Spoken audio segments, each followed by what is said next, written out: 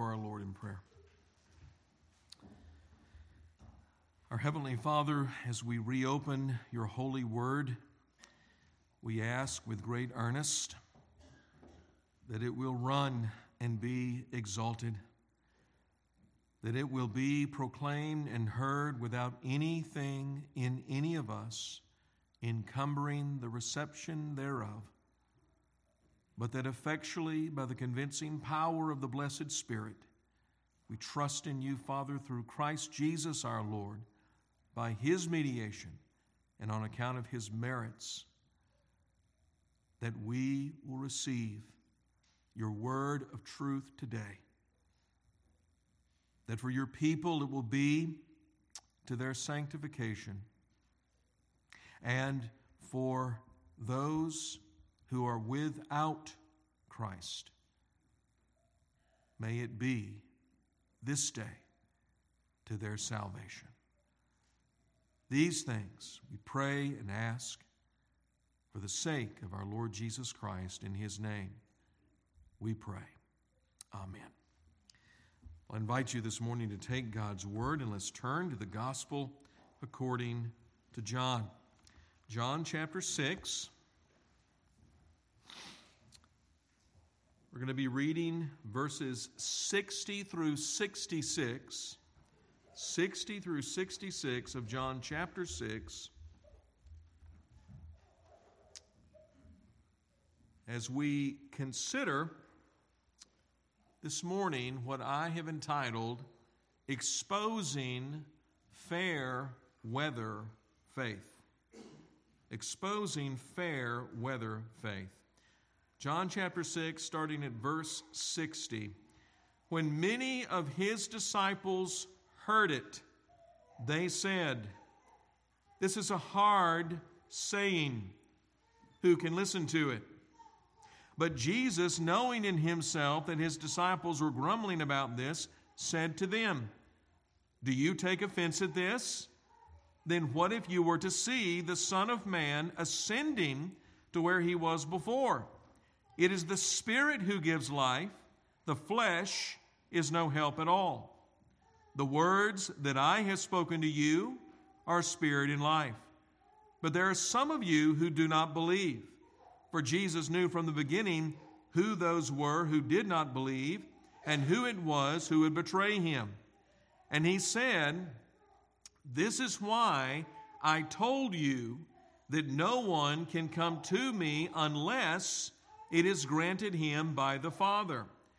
After this, many of his disciples turned back and no longer walked with him. And so reads the infallible, inerrant, sufficient, certain Word of God. Have you ever had the unpleasant and even hurtful experience of a fair weather friend? This old English idiom, originating from the 17th century, was related to what was called a fair weather sailor who could only sail a ship when the weather was good. If the weather was trying, though, such a sailor was nowhere to be found. Adopting this to a friend, it carried more connotations. A fair weather friend is someone who will hang with you only when your circumstances are appealing and attractive. If your life ends up in a great trial of sorts, then don't count on this person to be anywhere near. They only want your company when it's all sunshine with no chance of rain. Furthermore, a fair weather friend is that person whose availability to you is strictly when it's advantageous to them. Don't ever rely on this person to have any interest in your needs. Their friendship with you, listen, it goes only as far as your fellowship and resources can meet their needs and theirs only. A fair weather friend, therefore, is selfish and thereby self-serving when it comes to how they relate to you. They are not and never will be a true friend. And like Fairweather Friends, the visible church has its share of what could be called a fair weather disciple. And it is this kind of person that our study this morning in John chapter 6 brings to our attention. Contextually and historically speaking, John chapter 6, verses 60 through 66, finds us at the conclusion of our Lord's Galilean ministry. We therefore have in these verses the recorded outcome of the labors of Jesus, the labors he carried out in this mountainous region of northern Israel. It is here in Galilee where Jesus turned water into wine. It is here where he healed a nobleman's son without so much as seeing him. And it is here where Jesus miraculously fed 5,000 plus Jews. And each of these miracles, not only was our Lord's mission given accreditation, but his deity as God incarnate was made manifest as well.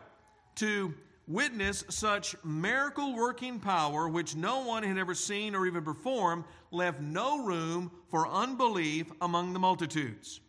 But with the undeniable miracles, there was also the astonishing message Jesus gave, where without hesitation he declared himself as the bread of life.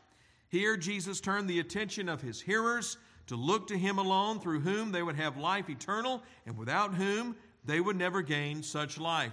But to receive eternal life through faith in Jesus Christ, our Lord also made it clear that such an act of faith was a gift from God, whereby the sinner is effectually drawn to Christ by God the Father, who gave the sinner to his Son from eternity.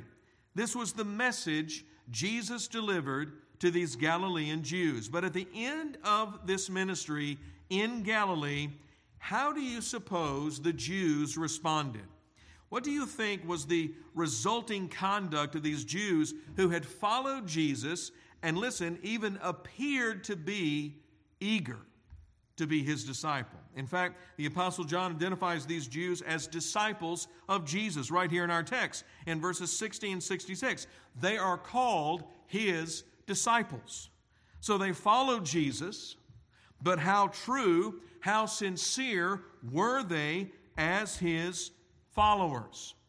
The Old English proverb, "All that glitters is not gold," fits quite well in answer to this question. As well-meaning and promising as these Jews may have appeared on the surface as true disciples of Jesus, yet it soon became evident how actuated they were by motives of an earthly and fleshly nature. Very few of these Jews gave any proof that they had any real sense of spiritual need. Elaborating on this fact with its very pathetic conclusion, A.W. Pink gave this observation. Here in Galilee, the crowds had followed him. For a brief season, he was their popular idol. And yet few of them manifested any signs that their consciences were stirred or their hearts exercised. Fewer still understood the real purport of his mission. And now that he had declared it, now that he had pressed upon them their spiritual need, they were offended. Many who had posed as his disciples turned back and walked no more with him. And so here in John chapter 6, verses 60 through 66, we have a real picture of what can be called a fair weather disciple. And with such a disciple before us, I want us to examine their fair weather faith, which can be seen in three different ways from our text. First, their faith is incredulous. Second, it is carnal. And third, it is fugacious. To begin with, then, let's consider the first trait of fair weather faith. It is incredulous. Reading verse 60, when many of his disciples heard it, they said, "This is a hard saying. Who can listen to it?" What a polar opposite change in these Jews who were following Jesus. Back in verses 14 and 15 here in John 6, they were acclaiming him as the prophet who is to come into the world, reflecting the promise of Deuteronomy 18, verse 15, and even pursued to make him king. And then in verse 24, the following day after this pursuit, John tells us that these Jews were seeking Jesus. But now, here in verse 60, they betray their faith as something other than a genuine, obedient commitment to Jesus Christ as Lord. What kind of a faith appeared auspicious along the way now revealed its true colors as adverse to who Jesus really is and what he demands from those who follow him. And the first trait we see about their faith is how incredulous it proved to be. They murmured. This is a hard saying. Who can listen to it? The term translated hard comes from a Greek word that means dried or rough. It came to be used figuratively as something harsh and thereby hard to accept. Adding to this, when the Jews then said, who can listen to it? The verb used for listen means to hear with appreciation, to hear with acceptance. Moreover, this verb, listen, is translated as a present tense. So that what these Jews are saying more literally, who can ever accept this teaching? Who can ever accept this teaching? The problem then with these so-called disciples of Jesus, and listen to this, it wasn't that they couldn't understand his words, but rather they refused to accept them. They refused to trust and believe what Jesus was saying as the truth. His claims and demands were beyond what they were willing to believe and yield obedience to. The bottom line was this: Jesus offended them. He offended them.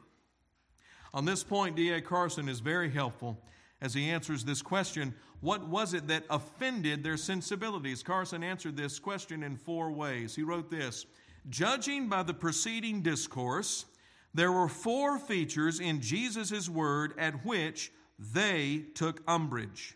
First, they were more interested in food, political messianism, and manipulative miracles than in the spiritual realities to which the feeding miracle had pointed. Number 2, they were unprepared to relinquish their own assumed sovereign authority, even in matters religious, and therefore proved themselves incapable of genuine faith. Number 3, in particular, they were offended at the claims Jesus advanced, claiming to be greater than Moses, uniquely sent by God and authorized to give life.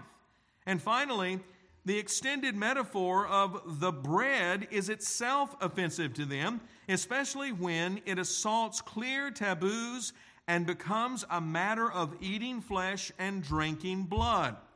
So then their reaction to what Jesus proclaimed to them manifested a faith that was no real faith.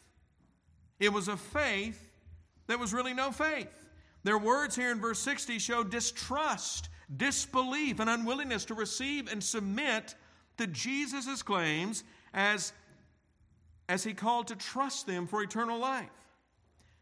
The fact is, to these fair weather disciples, and listen to this, what they heard Jesus say was so irreconcilable to their own views that they would not receive our Lord's words as the truth. Their faith, therefore, was incredulous. Now let me ask you, do we see this kind of faith in churches today? Oh, yes, we do. Yes, we do. We see it, for instance, when God's servant faithfully delivers God's word, and the reaction of many in the congregation is how hard this teaching is to accept. But the only reason they find the truth of God's word offensive is because it conflicts with what they think is right and contravenes the traditions of their church customs. So while they wear the name of Christian on their sleeve, yet their faith doesn't follow Christ, but their own religion, trusting in their own version of the Savior they think Jesus should be. Such is the incredulous faith of a fair-weather disciple. But not only is their faith incredulous, in the second place we also notice the faith of a fair-weather disciple is carnal. It is carnal, reading verses 61 through 65. But Jesus, knowing in himself that his disciples were grumbling about this, said to them, "Do you take offense at this? Then what if you were to see the Son of Man ascending where he was before? It is the Spirit who gives life. The flesh is no help at all. The words that I have spoken to you are spirit and life. But there are some of you who do not believe." For Jesus knew from the beginning who those were who did not believe and who it was who would betray him. And he said, "This is why I told you that no one can come to me unless it is granted him by the Father." The key statement out of this entire passage is in verse 63, where Jesus asserts, "It is the Spirit who gives life. The flesh is no help at all." In this singular declaration, the faith of these fair-weather disciples is exposed as carnal or fleshly. As these Galilean Jews followed Jesus, they did so, understand this, they did so relying on what they could do to be right with God. So, for instance, they trusted in their political maneuvering to make Jesus king and usher in what they thought would be the Messiah's advent, the advent they would like. When Jesus told them not to work for the food that perishes, but for the food that endures to eternal life, which Jesus said he would give to them since God the Father had set his seal on Jesus, their response was, "What must we do to do the works of God?" What must we do? You see, this was their problem. They relied for everything on the power of their flesh. There stands the Son of God incarnate, offering them eternal life by believing on him, trusting what he alone can do, and yet their response is, "What must we do?" What must we do? Their faith is carnal. They have no genuine trust in Jesus Christ to save them, but all their support and dependence for eternal life is fixed on their flesh. And since their flesh is the object of their faith and not Jesus, then his words of eternal life are not comforting, but they are offensive. So Jesus says to them, "Do you take offense at this? Do you take offense at this?" Our Lord doesn't pose this question because he needs to know if they're offended. This isn't an inquiry for information. The question is rhetorical. Jesus poses the question to make a point of exposure concerning their faith. He knew they were offended. He knew they were offended, even though they weren't addressing him directly. But as John tells us in verse 64, Jesus knew from the beginning who those were who did not believe and who it was who would betray him. Speaking, of course, of Judas Iscariot. He read their hearts with perfect knowledge, since he is omniscient God incarnate. So then his question was a matter of exposing their superficial faith in him and thereby revealing the true object of where their trust landed, namely on their flesh. But the way in which we see Jesus exposing the carnal faith of these fair-weather disciples is by contending that receiving him and the eternal life he gives comes as the result of what God does, not what man does. So Jesus says in verse 63, it is the Spirit who gives life. The flesh is no help at all. Can our Lord be any more blunt than this? I mean, honestly, can he be any more straightforward than this? It is the Spirit who gives life. By the divine agency of the Holy Spirit comes life. That is divine life, to make alive and raise sinners out of their spiritual death in sin.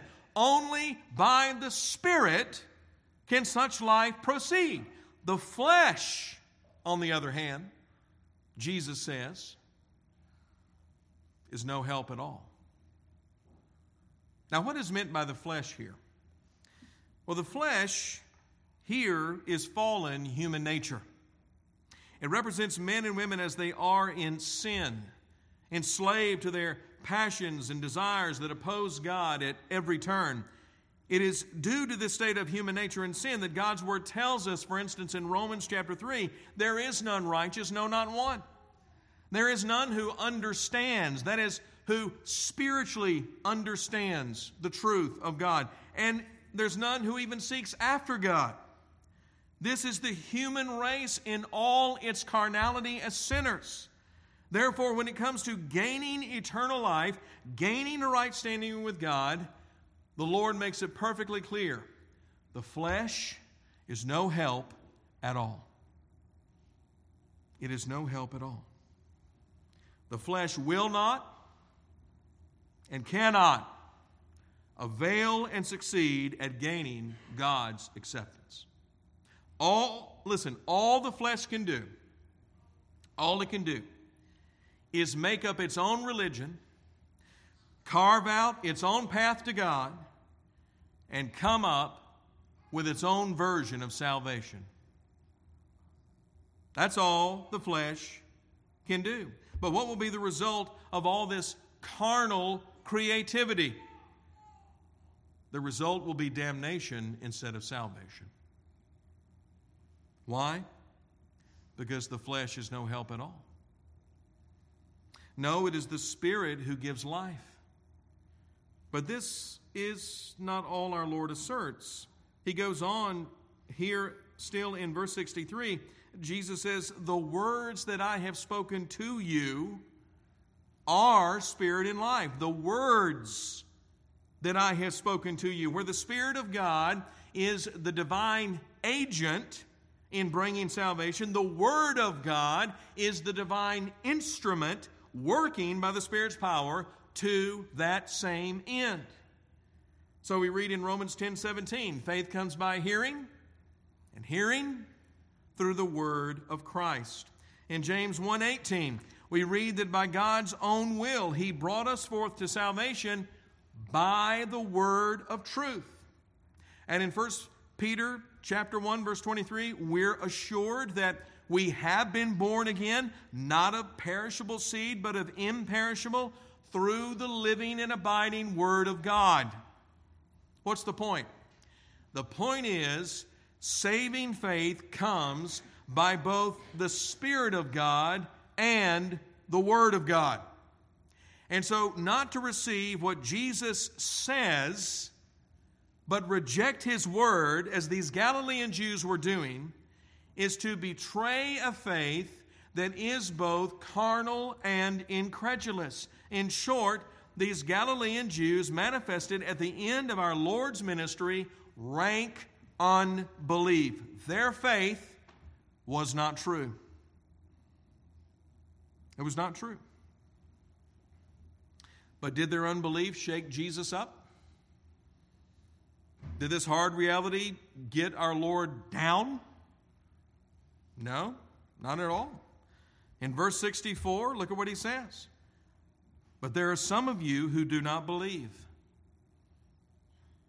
There are some of you who do not believe. He knew His words of life were not reaching every single person in His presence. He knew that. And the ultimate reason not everyone were coming to Him in faith is because of what He declares to them as His closing words. Look at verse 65. In verse 65, Jesus says, "This is why I told you that no one can come to me unless it is granted him by the Father." Do these words sound familiar? They should. They should. It's what Jesus said back in verse 44, but with a slight variation.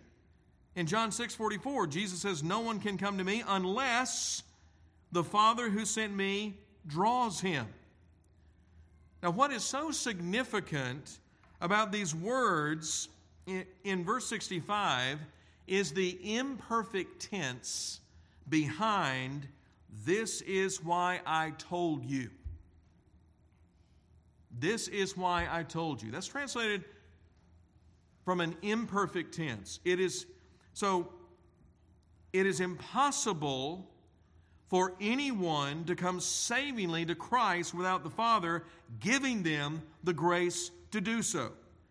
This truth of sovereign grace in the salvation of sinners is what Jesus repeatedly taught throughout his ministry. So he says then, and here's more of the Greek rendering of the imperfect tense, "This is why I have kept on telling you." I have kept on telling you.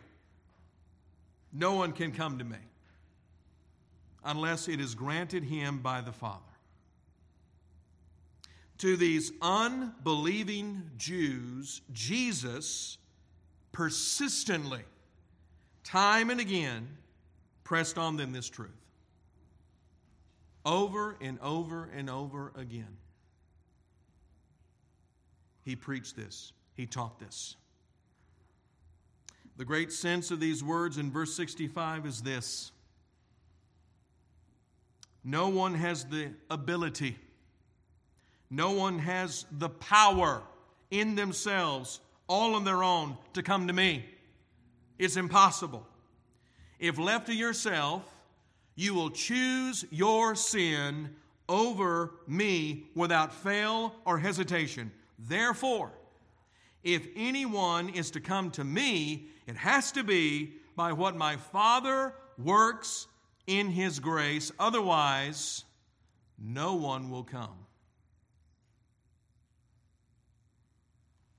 And in the face of this repeated truth, the words of our Lord Jesus Christ as to the failure of the flesh to save reverberates in the hearing of every sinner who foolishly thinks they can save themselves. But in the context of John chapter 6, this truth exposes the faith of the fair weather disciple as carnal in every way. Understand that. How they heard Jesus, how they looked at Jesus, what they thought of Jesus, it was all carnal. This is why Jesus says in verse 62, "Then what if you were to see the Son of Man ascending to where he was before?" The context of this question is connected to how offended they were over his sermon. But if they took issue with his discourse, much more would they stumble over actually seeing him return to the glory of his true home. Why is that? It's because all the flesh can see is flesh. All the flesh can see is flesh. Carnal faith cannot see the glory of who Jesus Christ truly is, even if they beheld his ascension back to the Father. Wow. But at the end of it all, the faith of a fair weather disciple is not just carnal or incredulous. At the very last, we see here in our text, it is fugacious. It is fugacious. Reading verse 66. After this, many of his disciples turned back and no longer walked with him.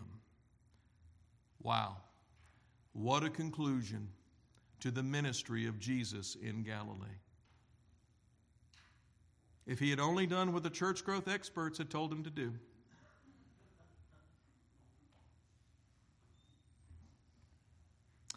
These initial sanguine disciples who sought him relentlessly now turned and abandoned what faith they claimed, deserting Jesus for good.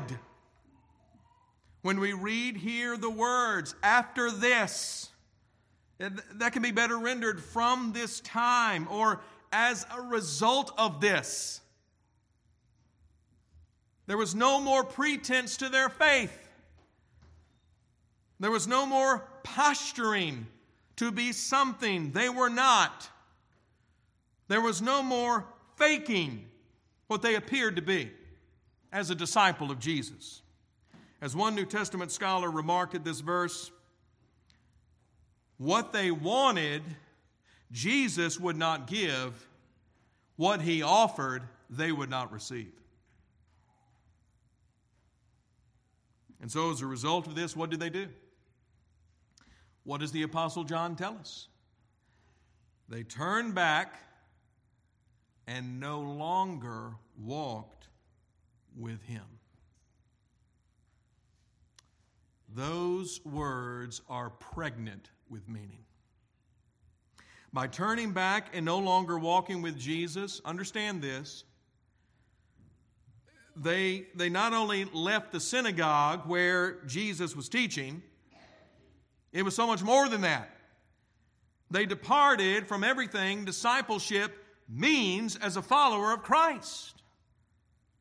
They wanted no attachment to him in the least. They were done with Jesus. They were done. It's over. This was a full-scale rejection of God's eternal Son made flesh. That's what the Bible calls apostasy. They could not take and accept what he preached and taught. His words were so offensive that whatever life they thought they had with him, they threw it all away. Getting right down to it, they could not bear the truth of the gospel because they would not follow Jesus on his terms. They would not follow him on his terms. They wanted salvation their way, not God's way. And so, as fair weather disciples, they proved their faith to be, in the end, fugacious. Their faith was passing, not permanent. It disappeared, never to be seen again, because it wasn't true. It wasn't saving, and therefore it did not persevere. And such is the faith of all those who attach themselves to Jesus for the wrong reasons. And beloved, our churches are full of such fair weather disciples like this. Full of them. Well, in closing this very somber, searching, and sobering study from John 6, I want to leave you this morning with two personal questions for self-examination. I could have come up with many more. In fact, I had many more. But we would have been here for a while. Two will suffice. But what these two questions are getting at is this one bigger, larger question. Is our faith in Jesus a fair weather faith, or is it true saving faith? Okay, that's the larger question.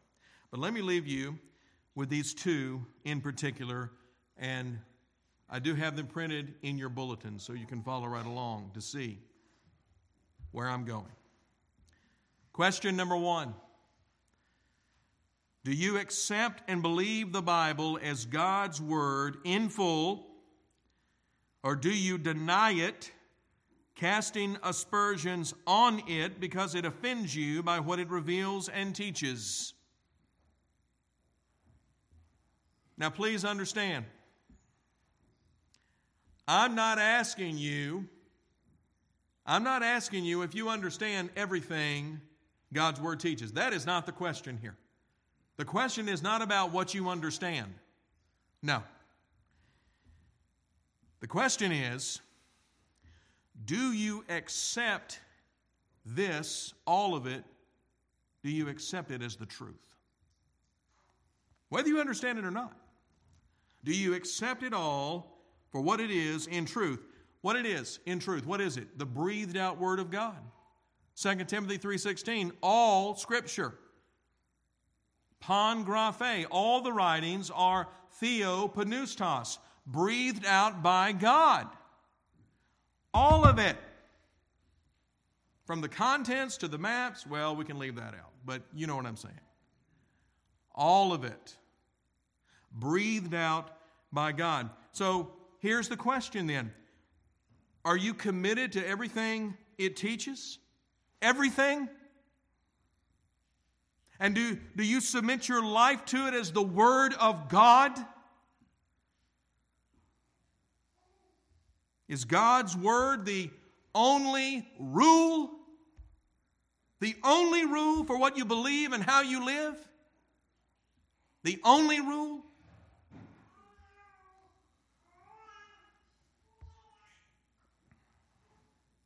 Well, I'm going to ask a question like this. I ask a question like this because there are so many people who populate local churches who sit every Sunday in church pews or church chairs, if you're in one of those more modernized churches, and they do not accept the Word of God as true.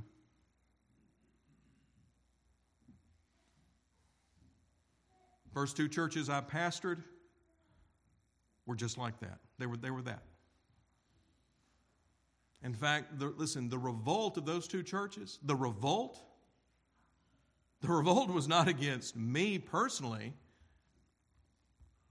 The revolt was against this, the Word of God. And in the second church I pastored, they were brazen enough, they were bold enough to say it to my face, what they really believed. Their problem was with God's Word. They didn't like what it said. They didn't like what it taught and what it revealed. And they just flat out said, I don't believe that's true.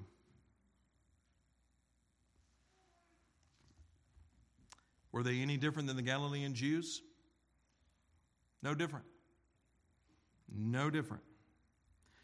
So, again, the leading question here is, do you accept and believe the Bible as God's Word in full, or do you deny it, casting aspersions on it because it offends you by what it reveals and teaches? Here's the second question. Is the foundation of all your confidence and hope that God accepts you resting entirely on Jesus Christ and His saving work, or are you relying on what you can do to save yourself?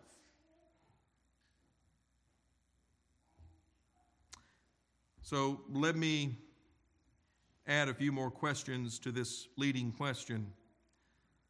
Whose righteousness are you counting on to make you right with God? Whose righteousness are you counting on to make you right with God? Is it your righteousness? Or is it the righteousness of Jesus Christ? Which is it? Which is it? Are you like the man who said to me many years ago that when he faces God in the judgment that he feels pretty good of how the outcome's going to be because he believes that his good deeds will outweigh his bad deeds? Whose righteousness is that man counting on? His.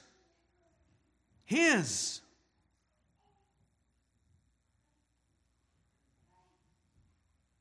Let me give you another question. Where does your faith lodge itself?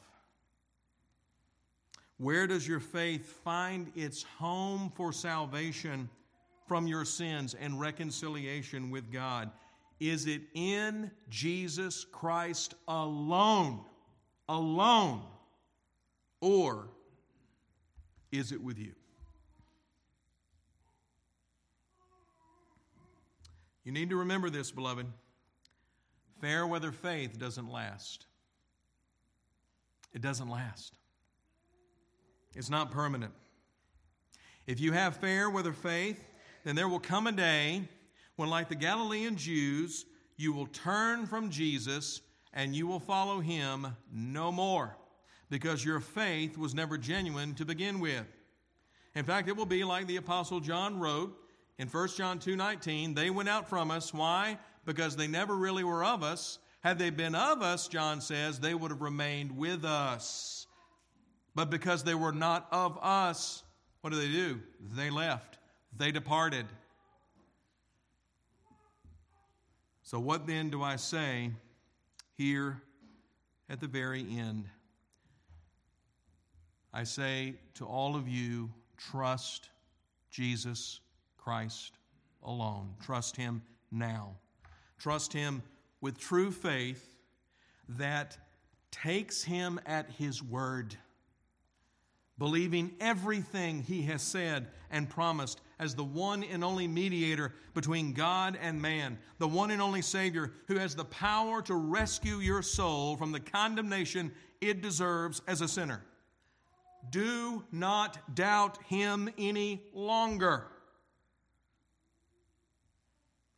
The Word of God says, whoever believes in Jesus Christ shall not perish, but have eternal life. Do you take God at His word? Do you trust Him with the whole of your heart? Don't be a fair weather disciple. Be a true disciple.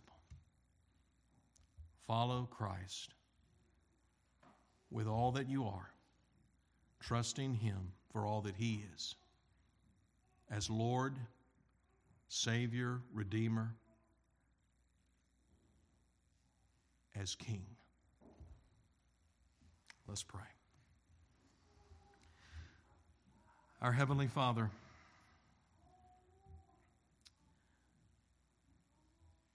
a very sobering word of truth today, Lord, coming from your Holy Scriptures. What a sombering narrative we have recorded in your word of these Galilean Jews. These people, Father, that we recognize are no different than so many, many people who populate so many local churches, are those who once did and have left and departed from the faith for good. Heavenly Father, we plead with you in this great hour. Lord, let none of us be self-deceived. If we are among the fair weather disciples, then, Lord, we pray earnestly that you would save us to the uttermost, that you will call us out of the darkness of that unbelief into your marvelous light, where we close truly and savingly with Jesus Christ and do so for good and to the end. But Father, we also pray that for those of us that are true disciples of the Lord Jesus, who have genuinely been born again by the Spirit of God, we just simply plead with you today for greater sanctification. For surely, Lord, we have so much more growing and maturing to do. Our commitment to Christ still needs to grow and mature and improve so much more each and every day. And so we trust in you for the power and the grace that you would work in us to that holy end, that we would continue to learn what it means to be faithful to Christ Jesus our Lord in every way and in every turn, growing up more and more in Him. For His sake and in His name, we ask these things, blessed Father. Amen.